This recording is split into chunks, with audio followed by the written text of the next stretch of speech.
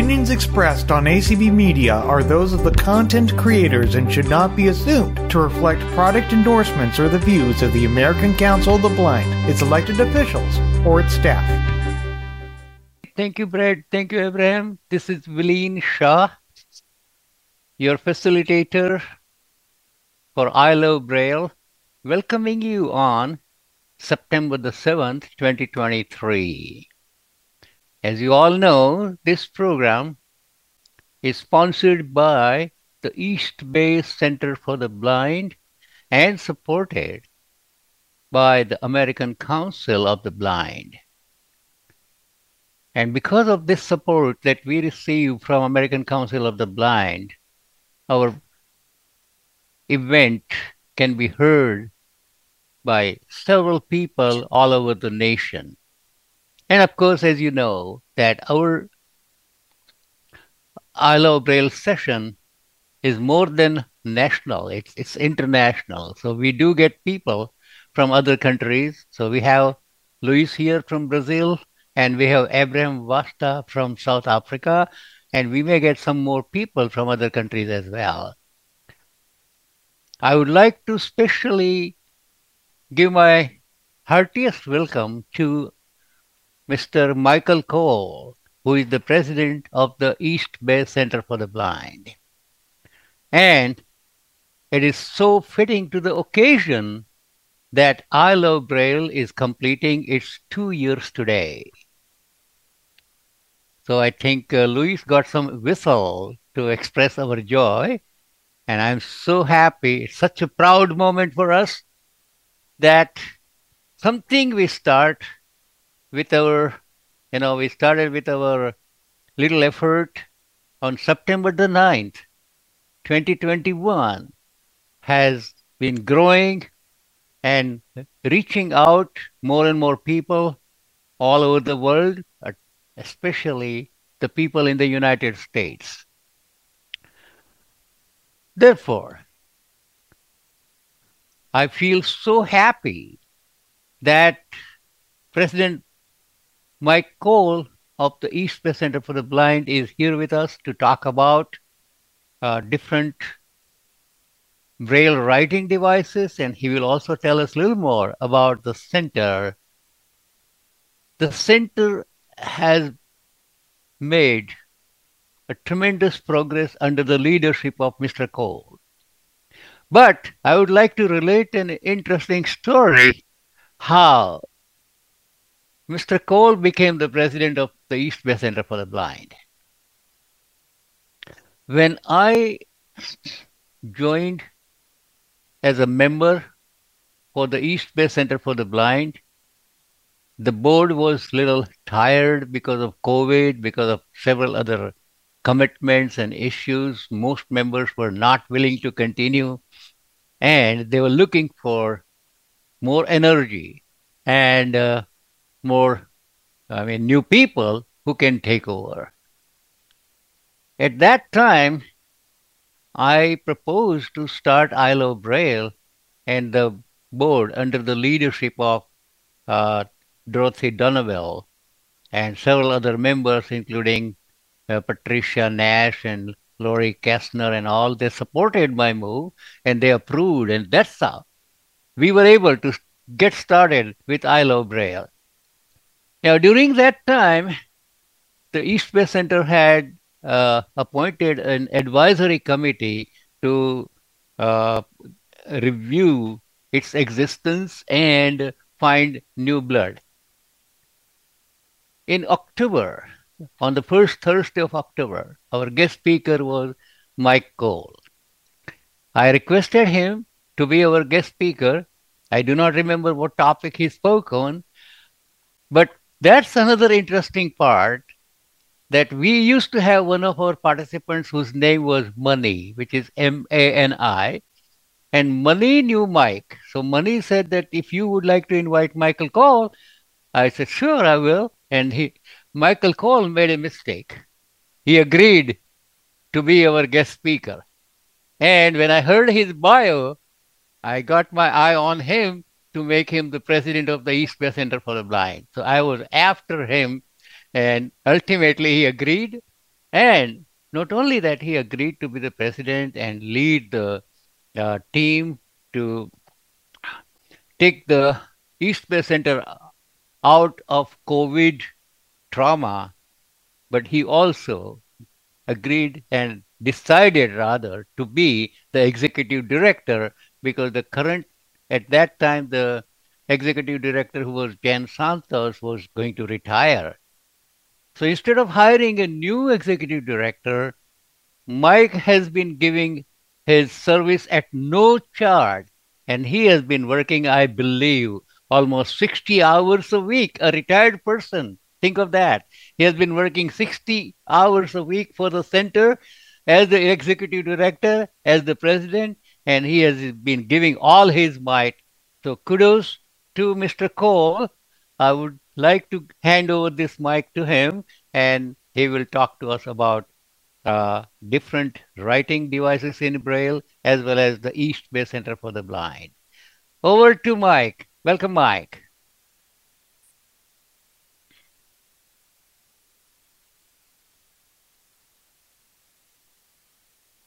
Ha. Now Mike is on computer, but his audio is Mike muted. might need to get the got it button. Yes. Go ahead. Tell Abraham how to do it. So if you press the F6 key, you should be able to cycle through the different areas in Zoom, and one of those areas will be a notice on the that this meeting is being recorded, and then you can press the tab key to the button that says got it, and hitting enter or space on that key will allow you to unmute. Yeah, so Mike, you want to find the got it button, which is by So tabbing. after you get that got it button, just press Alt A if you're on a Windows computer, or Command Shift A if you're on a Mac to unmute.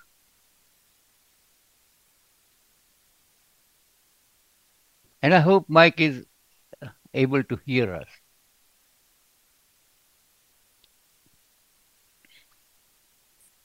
It says his audio is connected, so I think he is able to hear us. I've also sent his computer a request to unmute.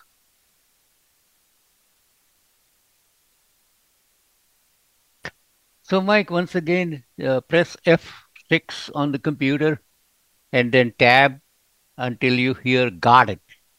Got it button, press the enter key, and you should be able to talk to us. If that is problematic, perhaps you can leave and rejoin, and that will, once you rejoin, I think a notice that this meeting is being recorded will be in focus.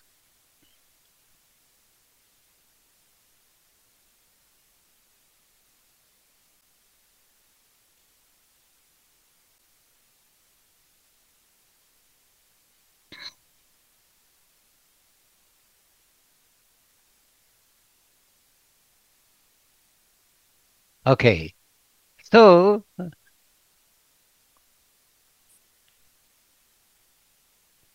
I'm going to call Mike and talk to him just in case if it helps.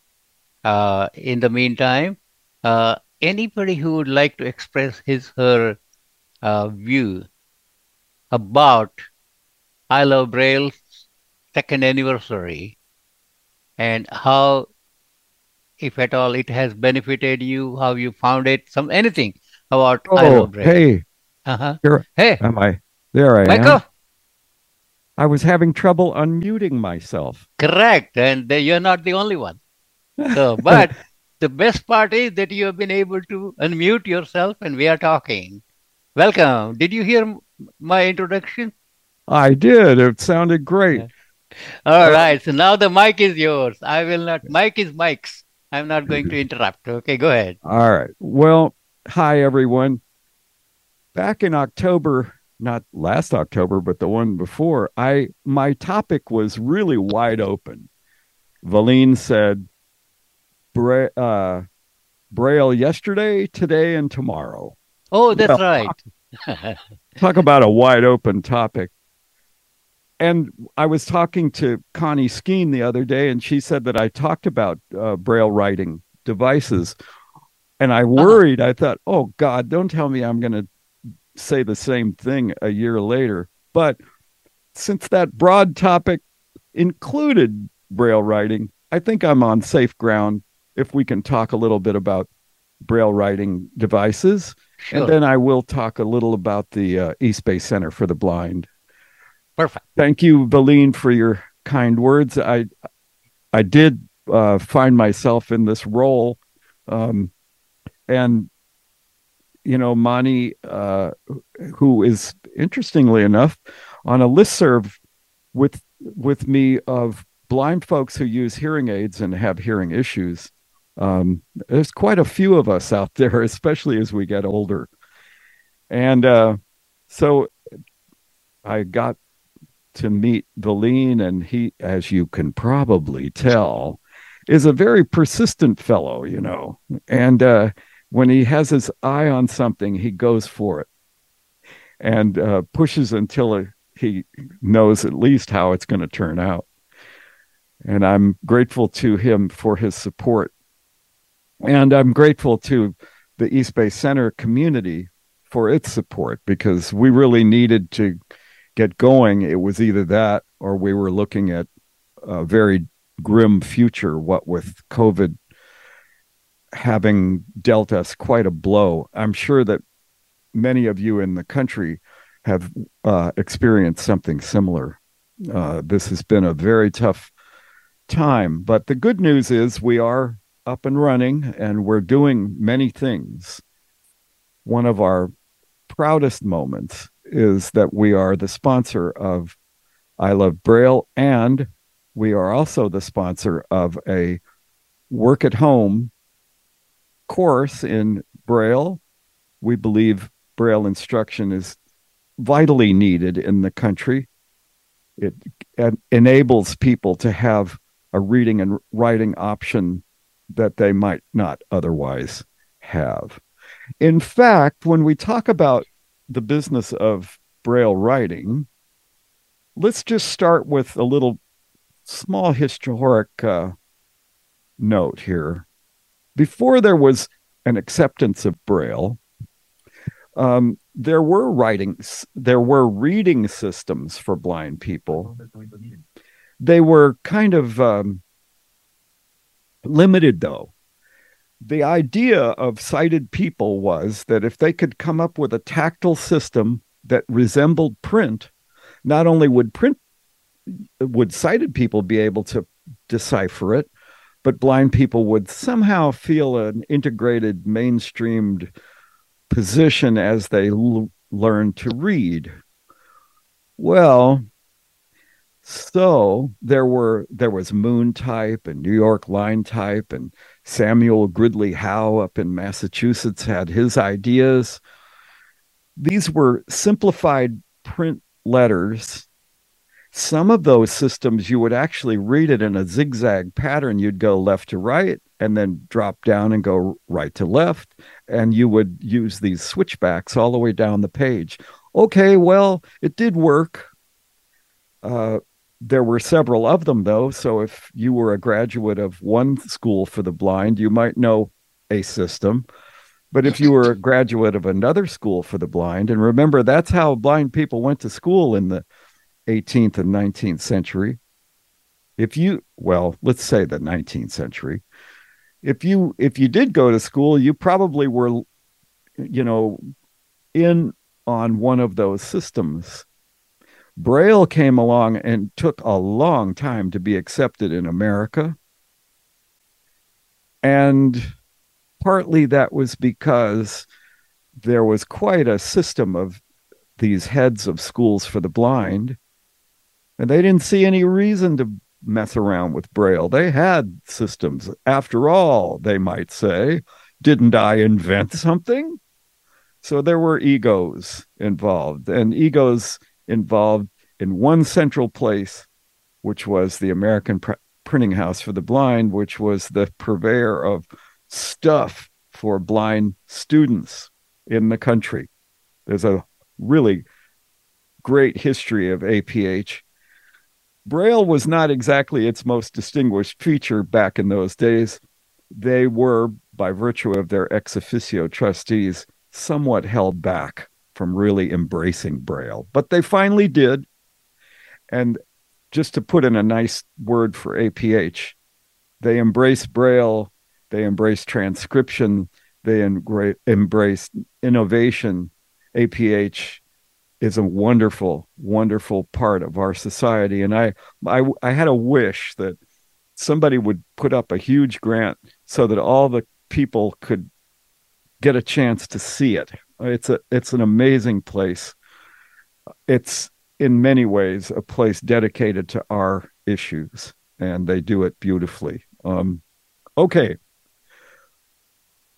back in the 1800s, I mean, if we think about Louis Braille, and he designed the system, of course he had to, since it was not based on drawing lines but on dots, it was a system that enabled us not only to read but to write.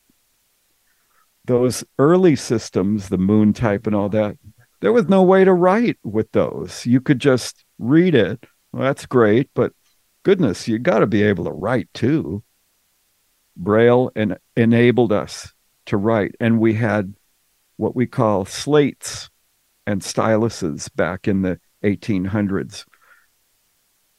Now, if there's anybody on this webinar today who doesn't know what we mean by slates and styluses, just broadly, you got to poke holes to make Braille. And you can't just take a stylus and poke holes. You got to be regulated. You got to be, put onto a frame or a system so that you can make your letters. That's the slate. And the stylus, of course, is the point. Remember the stylus on your record player. It's a needle. Well, in the case of a Braille stylus, it's not that sharp, but it does come to a point. The first Braille writing machine was invented and brought out by the head of the School for the Blind in Illinois, Frank Hall. Hall is a name you'll hear many times if you go through the history of the 20th century and blindness. He made a Brailler, and let's face it, as much as we may love our slates and styluses, if we only had slates and styluses, somebody would dream up a way to press a key or a combination of keys and get a Braille cell, not have to write it dot by dot. I mean, the letter Q takes 5 pushes with a stylus, whereas the letter Q on a Braille writer takes 1 push of 5 keys. Much more efficient. But the Braille writers that we had in the early days were very, very different from where the Perkins Brailler would take us.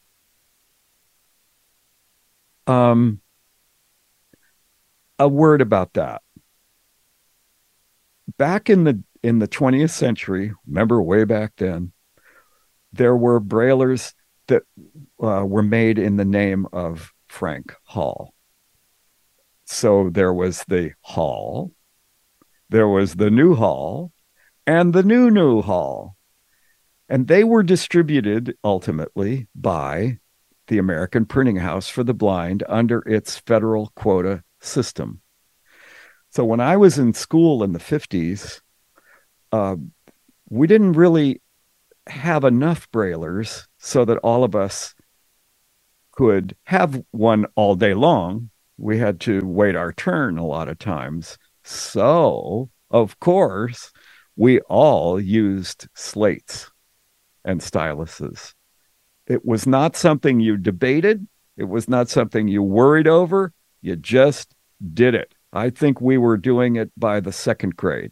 And we would carry pocket slates around. In the 4th grade, our teacher was into what they called a board slate. It was a slate with 4 lines, but it was mounted on a board and you slid it down to make the next 4 lines and the next 4 lines. It was a very, very nice product, but of course it lacked portability. It was mounted on a wooden board with a clamp at the top that would hold your paper. The more portable slates that we would carry around in our pockets were made of nickel-coated brass or eventually aluminum. They would hold the paper with the 4 pins on the bottom piece, and then a hinged piece that would come down, close, mark the spot so that you could move the slate down after you wrote your 4 lines. The standard slate has 28 cells. It has a very clever thing too. Every 5th dot on the top of the slate has a little locator dot. So 5, 10, 15, 20, 25, there are these dots, and they act kind of like tabs. There's 3 more after the last 25th locator. It makes it possible to do math. It makes it possible to make columns. Of course, an 8.5 by 11 sheet of paper doesn't allow for a whole lot of columns. It's pretty narrow, and Braille takes up a fair amount of space. But still, it enabled you to not have to count. Let's see, I got to count 13 cells and then start writing. So my equal signs are all lined up or anything like that. So slates were clever. They were well thought out. And even though they were incremental in the way we wrote, we certainly used them.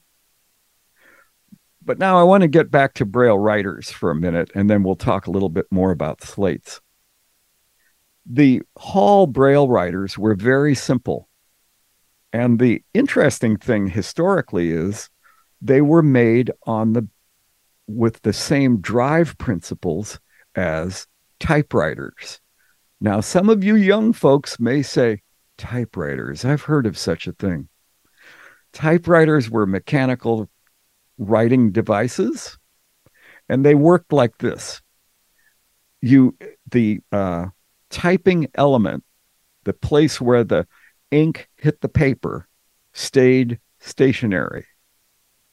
The paper moved, not the typing element. That was true of the early Hall Braille writers. The brailing element, the 6 pins that would be poked up when you pressed keys, were stationary. It was the paper that moved, and the paper was wrapped around a rolling pin. And I mean, you guys, it really did look like it. It was made of wood, and it had knobs at both ends, and you would go to the next line by reaching over and grabbing this knob and turning it.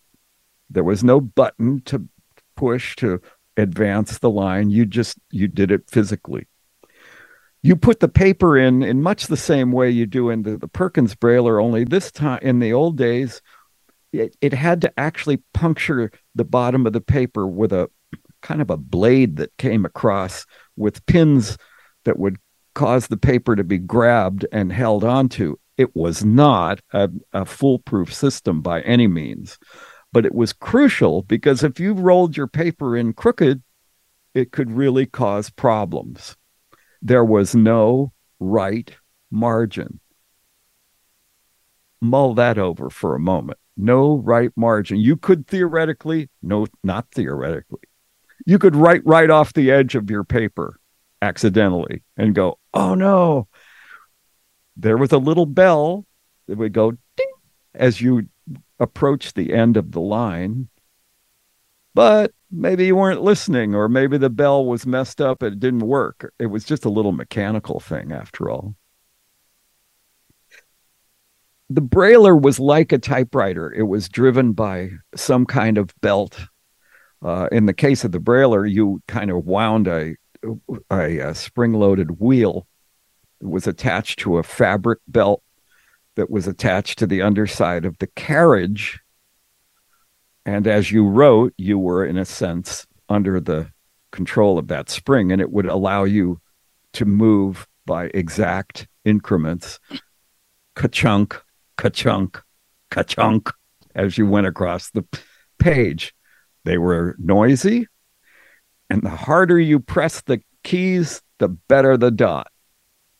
By the way, that was solved by the Perkins Brailler, as were many other problems. These things were made of cast iron. They were heavy, but then there wasn't all that much structure to them either. They mostly had a big footprint so that this moving carriage, which was kind of heavy, wouldn't actually cause the brailler to turn or pivot in place. Okay, so APH distributed Hall braillers to the nation. And but there were other companies. The L.C. Smith, which was the same Smith as Smith Corona, made typewriters. They had a go at making a brailler, and it was chain driven, and it was heavy, and again had the big rolling pin that you wound the paper on.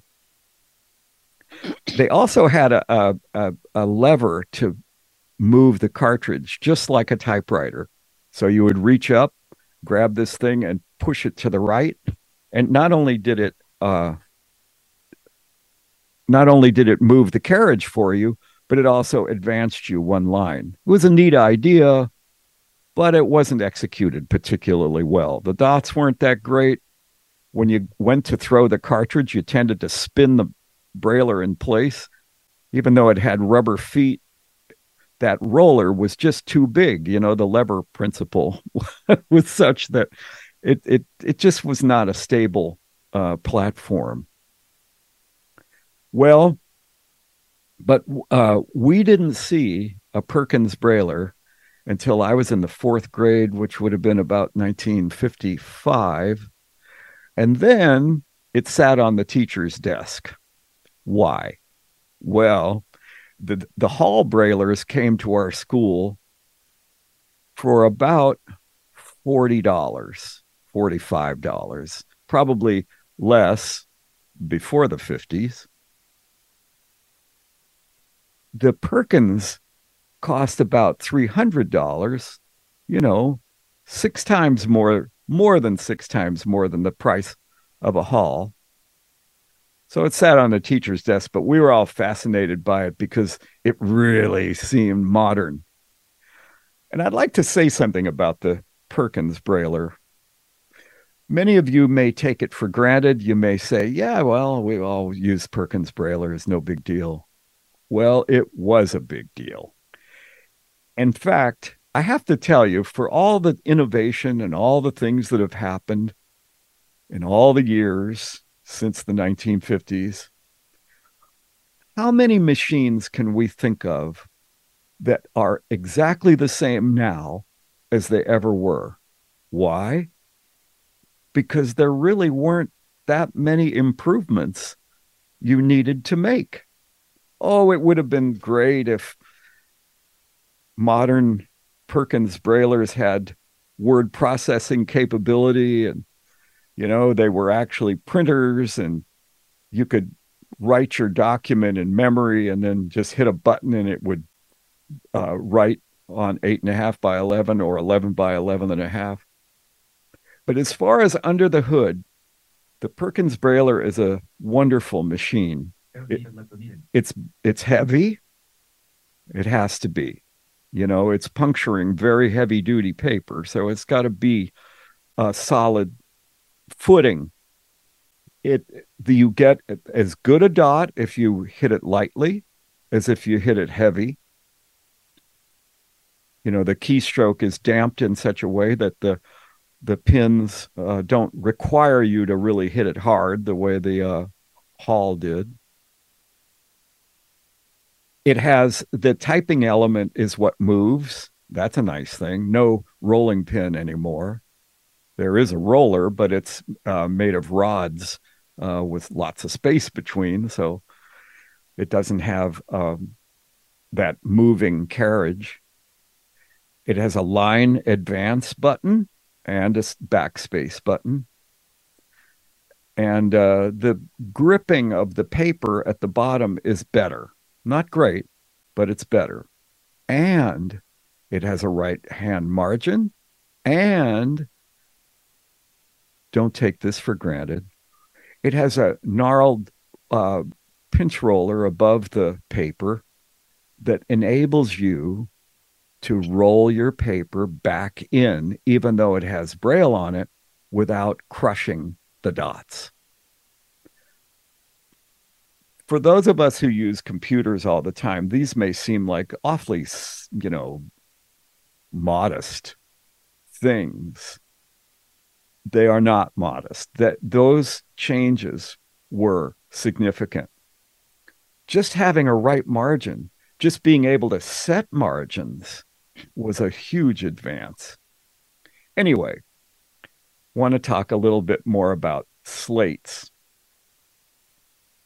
There are lots of different ones. The standard slate has, as I said, 28 cells. It has 4 lines. It can be made of nickel-coated brass. They're heavy. They used to put holes in our pockets, carrying them around.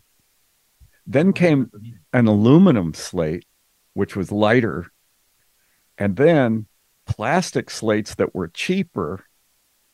And NFB made a really nice plastic slate with a real hinge and good points, pins to hold the paper.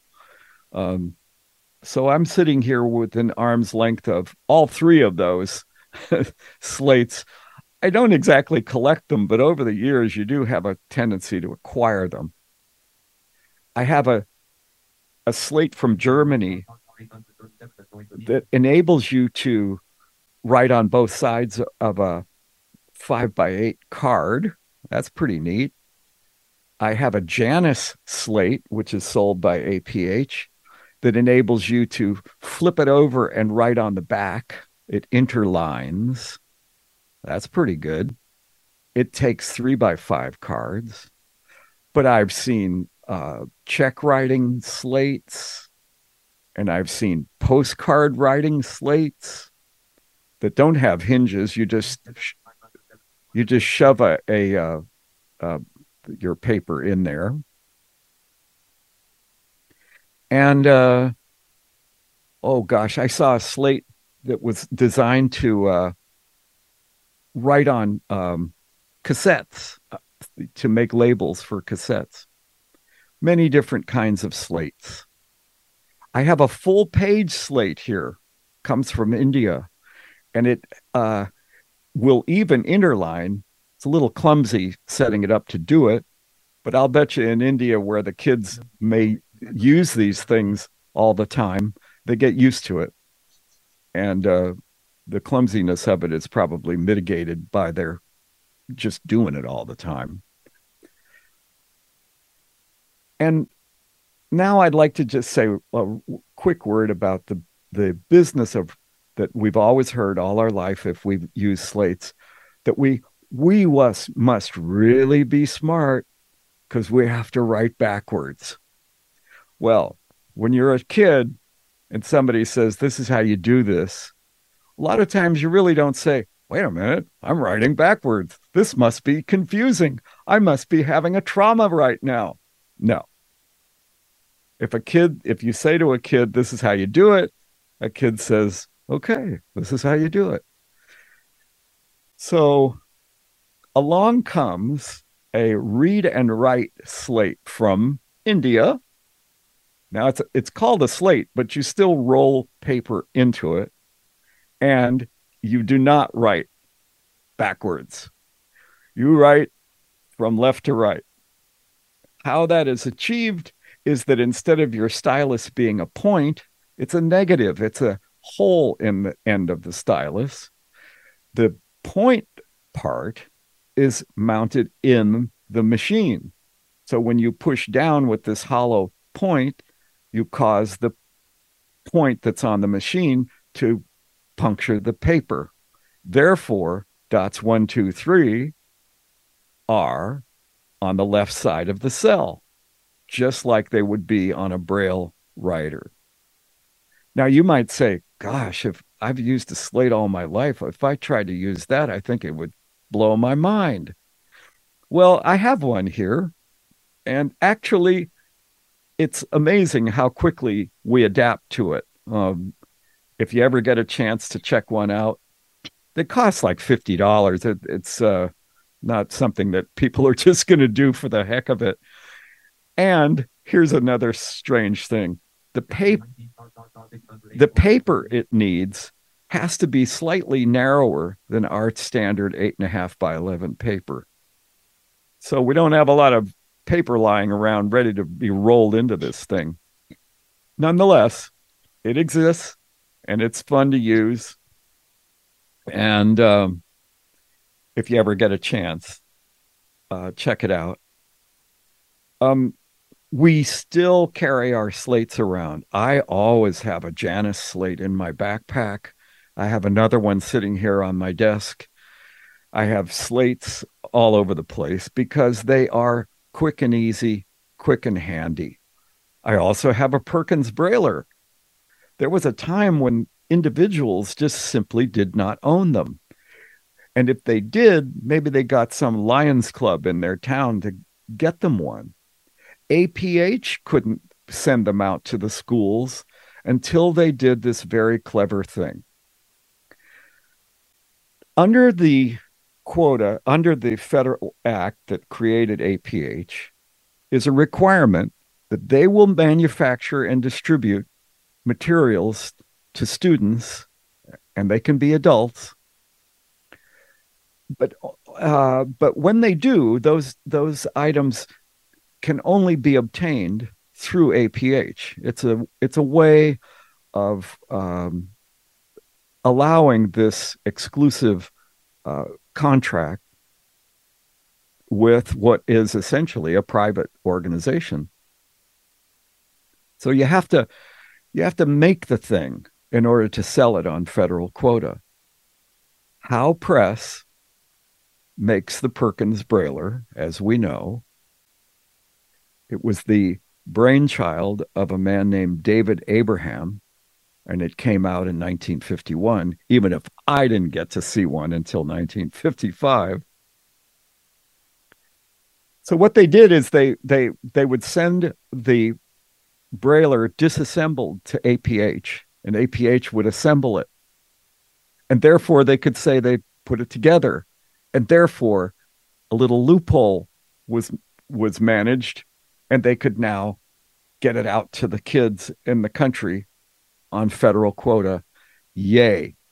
So this much more expensive Brailler became ubiquitous to the point where now, they are the Brailler that everyone knows. Isn't that interesting? Got why. Okay. So all right. I know we're running short on time, so let me talk a little bit about the eSpace Center. Is that okay, Valine? Go ahead. Yes, sure. Perfect. Okay. The eSpace Center for the Blind is something that many of you in this nation might think, wow, what a great idea. It is owned and it is operated by blind people.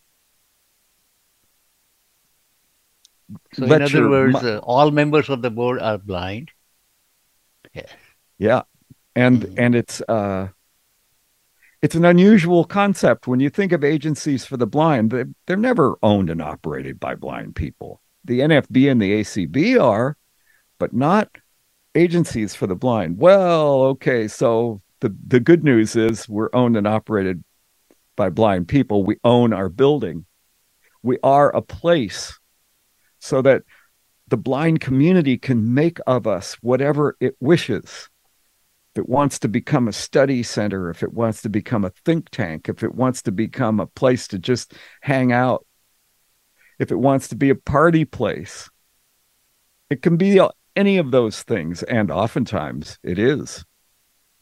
We have a science project that goes on there. Dr. Josh Mealy comes in and teaches a class in Arduinos, which are computer chips. And we have Braille classes and technology classes. Yes, we have that. We have a speaker series and a book club. One of our proudest achievements is that we are associated with I Love Braille.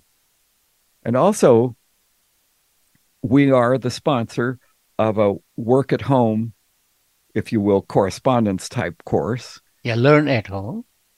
Learn at home, Learn at home Braille. Yeah. In Braille. And we're gathering students as we speak. The word has gotten out, and I think it's going to be a big help, supplementing whatever other Braille instructional opportunities people have in the country. So we are proud to be involved with it. We hope that we are promoting Braille and promoting the reading and writing of Braille.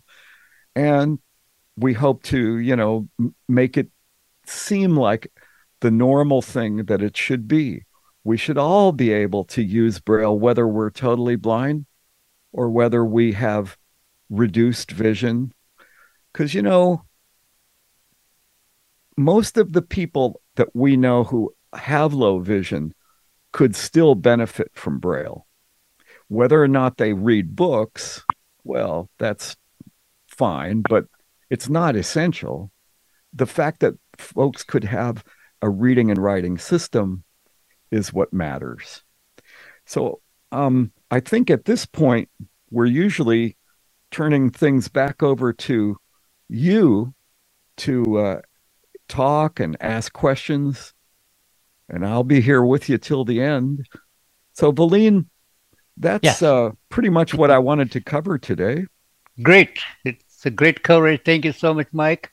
And a couple of things for some people who are new to Braille or new to this system.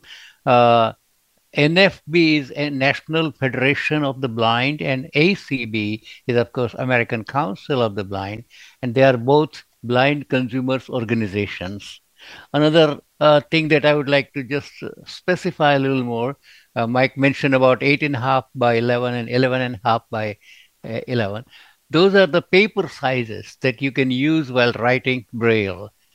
Okay, so with that, I would like to add that, Mike, as I mentioned, there may be some other people joining from other countries, and we have Divya Bijur joining us from India. So now it is really international.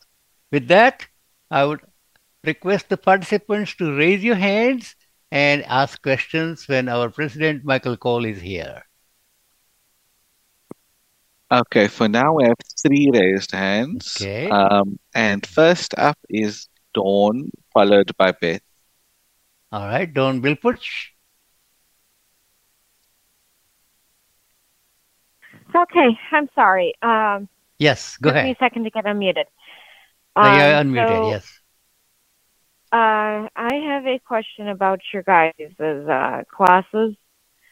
So, did I hear correctly in saying that the stuff like the book club and then computer chips and everything else that you guys have besides the at-home Braille learning, am I correct in hearing that it's all virtual, or is it all in person, or is it hybrid?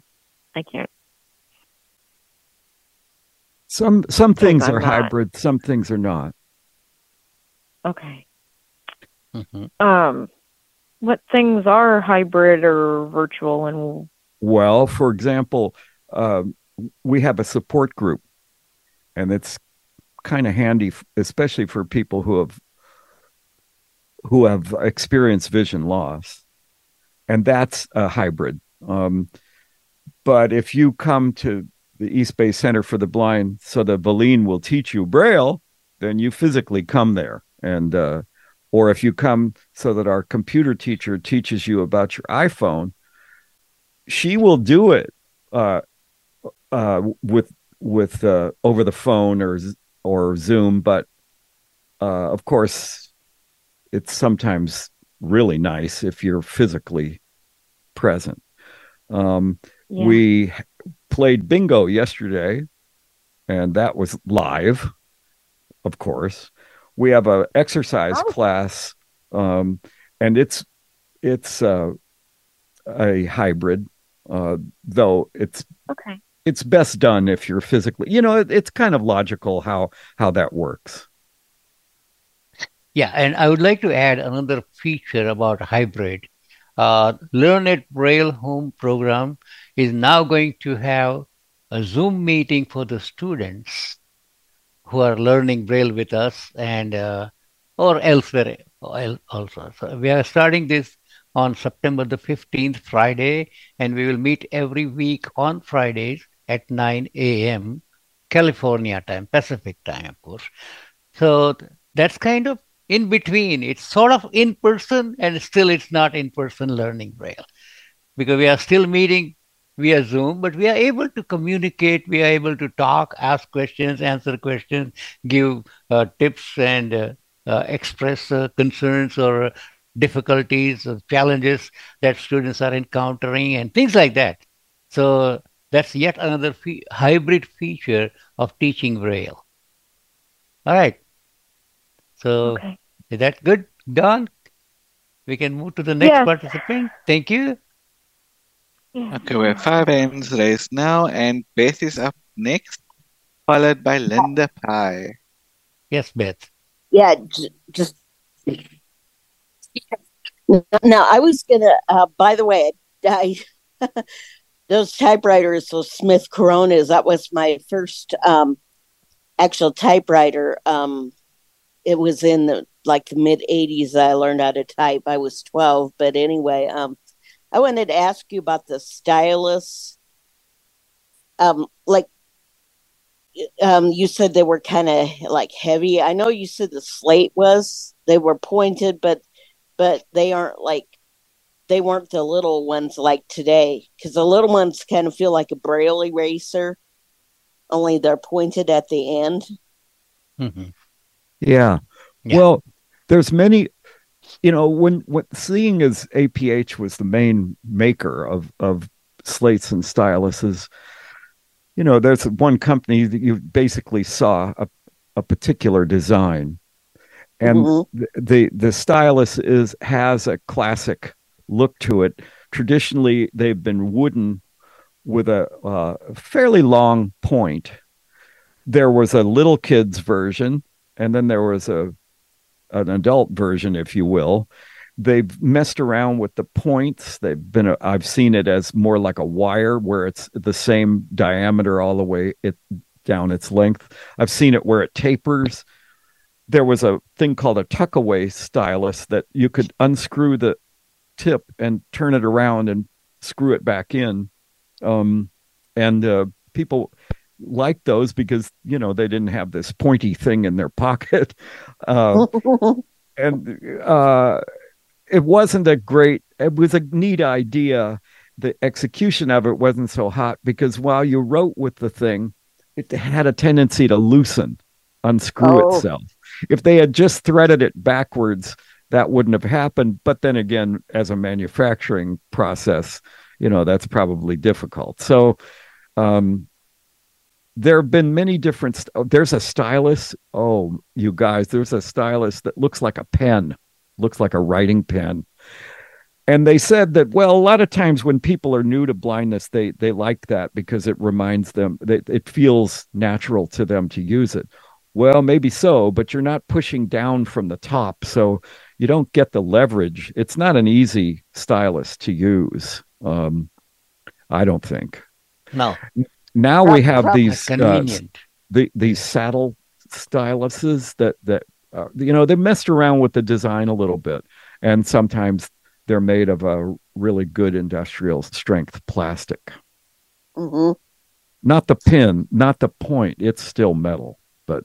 Oh, okay. Yeah. Mm-hmm. Mm-hmm. Yeah, I know. I was going to say about the Brailer, the Perkins Brailer, that the knobs now are a little bit different. You know how the knobs were kind of little ridges like that you rolled the paper in and out? Yes. The knobs are different. Yeah. Wonder why they did that. If maybe a different design, just a different design. I think the ergonomics of it came along so that they included more people, so that if you had limited dexterity, the Okay. some of the new ones have oh gosh, it isn't even round. It's so that you can grip it in different ways. Yeah, it's an ergonomic thing. Okay. Yeah, they're all different kinds. Okay, great. We have five more hands up, or maybe six by now, and we have like 10 minutes. We may extend it by another 5 or 10 minutes if Mike has time. I know Mike has to then now run down to the center. He's talking to us from home. So anyway, okay. Who is the next one? Linda? Next up is Mi- Linda, followed by Linda Nora. Pie. Yes. Michael Cole, thank you so very, very much. That was absolutely fascinating about the Hall Brailer. I had never heard of that. And it was just, your explanation was absolutely wonderful. My question is, what was the time frame that the APH finally decided to embrace Braille? I'm very, very curious to know how long it took them to see the light, as it were. Well, APH and the whole America didn't really embrace Braille until, wasn't it something like 1923? Yeah, almost. Yeah. And That And, late. and I may well, add that and APH was formed in what, 1858 or something? yeah, Yeah. Yeah. Uh-huh. yeah. Well, Yeah. that's a little tricky. Yeah. 1858 was when Kentucky had it. It was Okay. after the Civil War that the nation Uh-huh. said, I guess we're going to educate these blind people. So where do we, you know, put the repository of all the stuff? Mm. And they said, Mm-hmm. well, Kentucky's already doing it. So they said, okay, Kentucky, you get the contract. And that was maybe around 1870. So every Mm-hmm. year they have an annual meeting where they show Mhm. their new products, and they have a board of ex officio trustees who votes to accept or not the year's offering. I know this, you guys, because I was the head of the orientation center for the blind here in California, and as Yeah. such, I was considered the head of a school for the blind. So I was an ex officio trustee, and that was really fun because we got to go there and see all the new stuff. Um, I don't think they usually vote against anything. APH does very fine market research. They're pretty sure when they develop something that it's going to be good. And they do have a really neat stuff for kids. Braille has been Interesting. accepted in the United States then for only 100 years. Well, it was being used, but yeah, fully accepted so that Yeah. Library Yeah. of Congress would establish standards and all that. Yeah, no, we Yeah. were Oh, Johnny you're come right. lately. Officially accepted. Yeah. That's Yeah. right. Yeah. Wow. Mm-hmm. Wow. Thank you so Mm-hmm. much, Thank Michael. you. Yeah, okay. Oh, Mike knows so much history and what a vocabulary he has to explain Braille devices. I couldn't have done it. Okay, we go to next. Next up is Nora, followed by Louise. Yeah, hi, good morning, good afternoon. And my question is, when did the Perkin, first of all, when did the Perkin typewriter Brailler ever invented? Well, this man named David Abraham was the woodshop teacher at Perkins, Mm-hmm. but he was a very clever fellow who was forever tinkering and making things. I think he was working on the Perkins in the 40s, actually, Yes.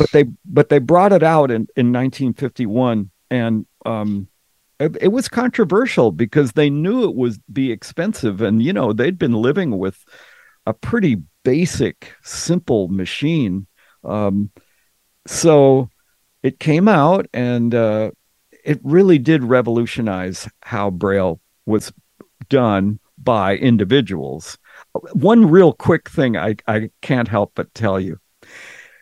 In, I think, the 70s, it could have been 80s, Maryland Computer Systems took a Perkins Brailler. So stick with me here. And they took the bottom off, and they developed a device that would read the keystrokes and convert them into digital information so that it became uh, a, uh, a printer, an embosser.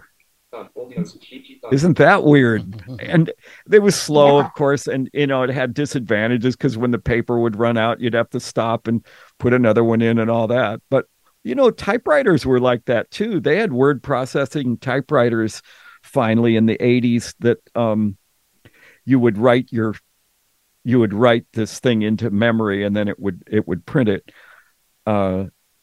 It was really strange to see this Perkins mounted on what looked like a butcher block, and underneath there was the digital ability to convert the keystrokes into actual data.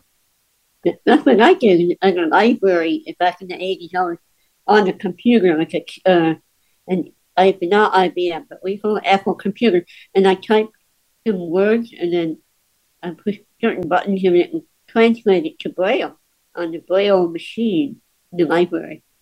Uh-huh. That was interesting. And thank you so much for your wonderful Thank you, Nora. presentation. And we move to next. And we are now flying to Brazil. The next voice will come from Luis in Brazil. Yes, and that will be followed by Eric. Okay. Yes. Okay, can you hear me? Yes. Michael, I am very glad to talk to you today. Very good presentation. Thank you. I would like to know, can you tell us something about the Braille display? For example, the focus distributed by Freedom Scientific. Is this equipment really useful for us? What do you think? Well, thank you for your question, and it's wonderful to hear from you. Thank you. Let's see. The Braille now, if you've not had the pleasure of using a Braille display, I hope you get that chance because they are really nice. But of course, for the most part, they only give you one line at a time. So you read a line and then you punch a button and then read the next line and so on. Yes. Line. But it's instant Braille. You don't have to wait around for somebody to Braille it and then proofread it and then distribute it. It's immediate because it actually the screen reader actually creates the Braille, knows about UEB, knows about contractions, and the Braille that comes up should be uniform. Of course, Braille displays are mechanical devices and they do mess up sometimes, and you don't always it's really a drag when you know that there should be a dot there but it's not there. Yes. You think about it, if that were mathematical or something where the dot really mattered, it could mess you up because it could give you false information. Well, but the good far outweighs the inconvenient, I'll tell you. So yes, focus. Listen to this. In America these days, our national library service is distributing Braille displays to citizens who request them. Now it's only 20 cells. Okay, the focus can be 40. And it's made by, there's two different ones. The one I have is made by Humanware, but it's distributed. Actually, it looks just like one that's distributed by APH called the Chameleon. Anyway, it's a Braille display. And this is a bittersweet thing, my friends, because what's nice about it is that it's a Braille display that you could have for your use. You don't even have to own it. In fact, when it breaks, you can send it in, right? Because you don't own it, they do. So they'll fix it and so on. So that's good. And it works with various platforms, not everything, but it does. It's pretty good. You can do a lot of reading with it. But the bitter the sad part is that part of why this is happening is because there's a push to eliminate hard copy Braille. Because Okay. and someday hard copy Braille is going to become harder and harder to produce or get. And Yes. that's too bad, because at the same time that's happening, Duxbury and the various translating programs have made Braille easier to get. So I think for now, at least we have both, but I see down the road that Braille displays are going to become more normal, more something that everyone knows. Okay. Yeah, and as of now, they are very expensive, particularly for people from other countries. They really are. Even though Yes. the Orbit and some of those have brought the price way down, it's still expensive. It is. As I am not American citizen, Right. I try to get it in Brazil, but it's so expensive for us. It is. Yes, it really is. You're right. That's I didn't get a Braille. Thank you, Louis. I didn't get a Braille display until I was near retirement age. Honestly, they're too expensive. You know what? In Europe, though, they're much more common, and the rehab system there routinely, I'm told, buys Braille displays for people. Okay. Okay, great. Michael, thank you. Thank you very much. Thank you. I just want to let you know that we're 1 minute after the hour. And next up is Eric, followed by Deborah. All right. Good morning, Mike. Good to hear your voice. I was wondering, as a beginner Braille reader or user, where would I get the stuff for beginning to learn Braille? And just curious, the machine that a stenographer uses in a court reporting job, is that similar to Braille? Well, it is in the sense that they use a kind of shorthand. And there are those who would say that our contractions in Braille is equivalent to a kind of shorthand. It is, because it actually combines things and consolidates them so that you don't have to make the books even bigger. Eric is a friend of mine. He's here in Northern California. And, Eric, you might really enjoy our course. You can do it at home. You can do it at your own pace. That's why I'm here. If you have trouble, it's not like Professor Shaw is going to get all mad at you or anything. And you can kind of take it slow. I would recommend our course to you. I think you would enjoy it. How? And Eric, it's free, by the way. Where do you sign up, and how do you get the equipment for it for me and the other ones on the call? Well, you just call us at the East Bay Center for the Blind. Can I give the phone number, Valine? Let me give the phone number. Sure, you can. Yeah. It's area code 510-843-6935. I don't expect everyone to have written that down, but through this program, you can always get that phone number. Eric, you can also apply online with somebody's help or, without, whatever you can. You're on speed dial. That's the easiest way. Yeah. I already have y'all on speed dial. And I have 2 PhDs. East Bay, AFB, all of you are already in a registry for some other plans down the road. Mike knows about it. So great. So thank you very much. It's always a pleasure.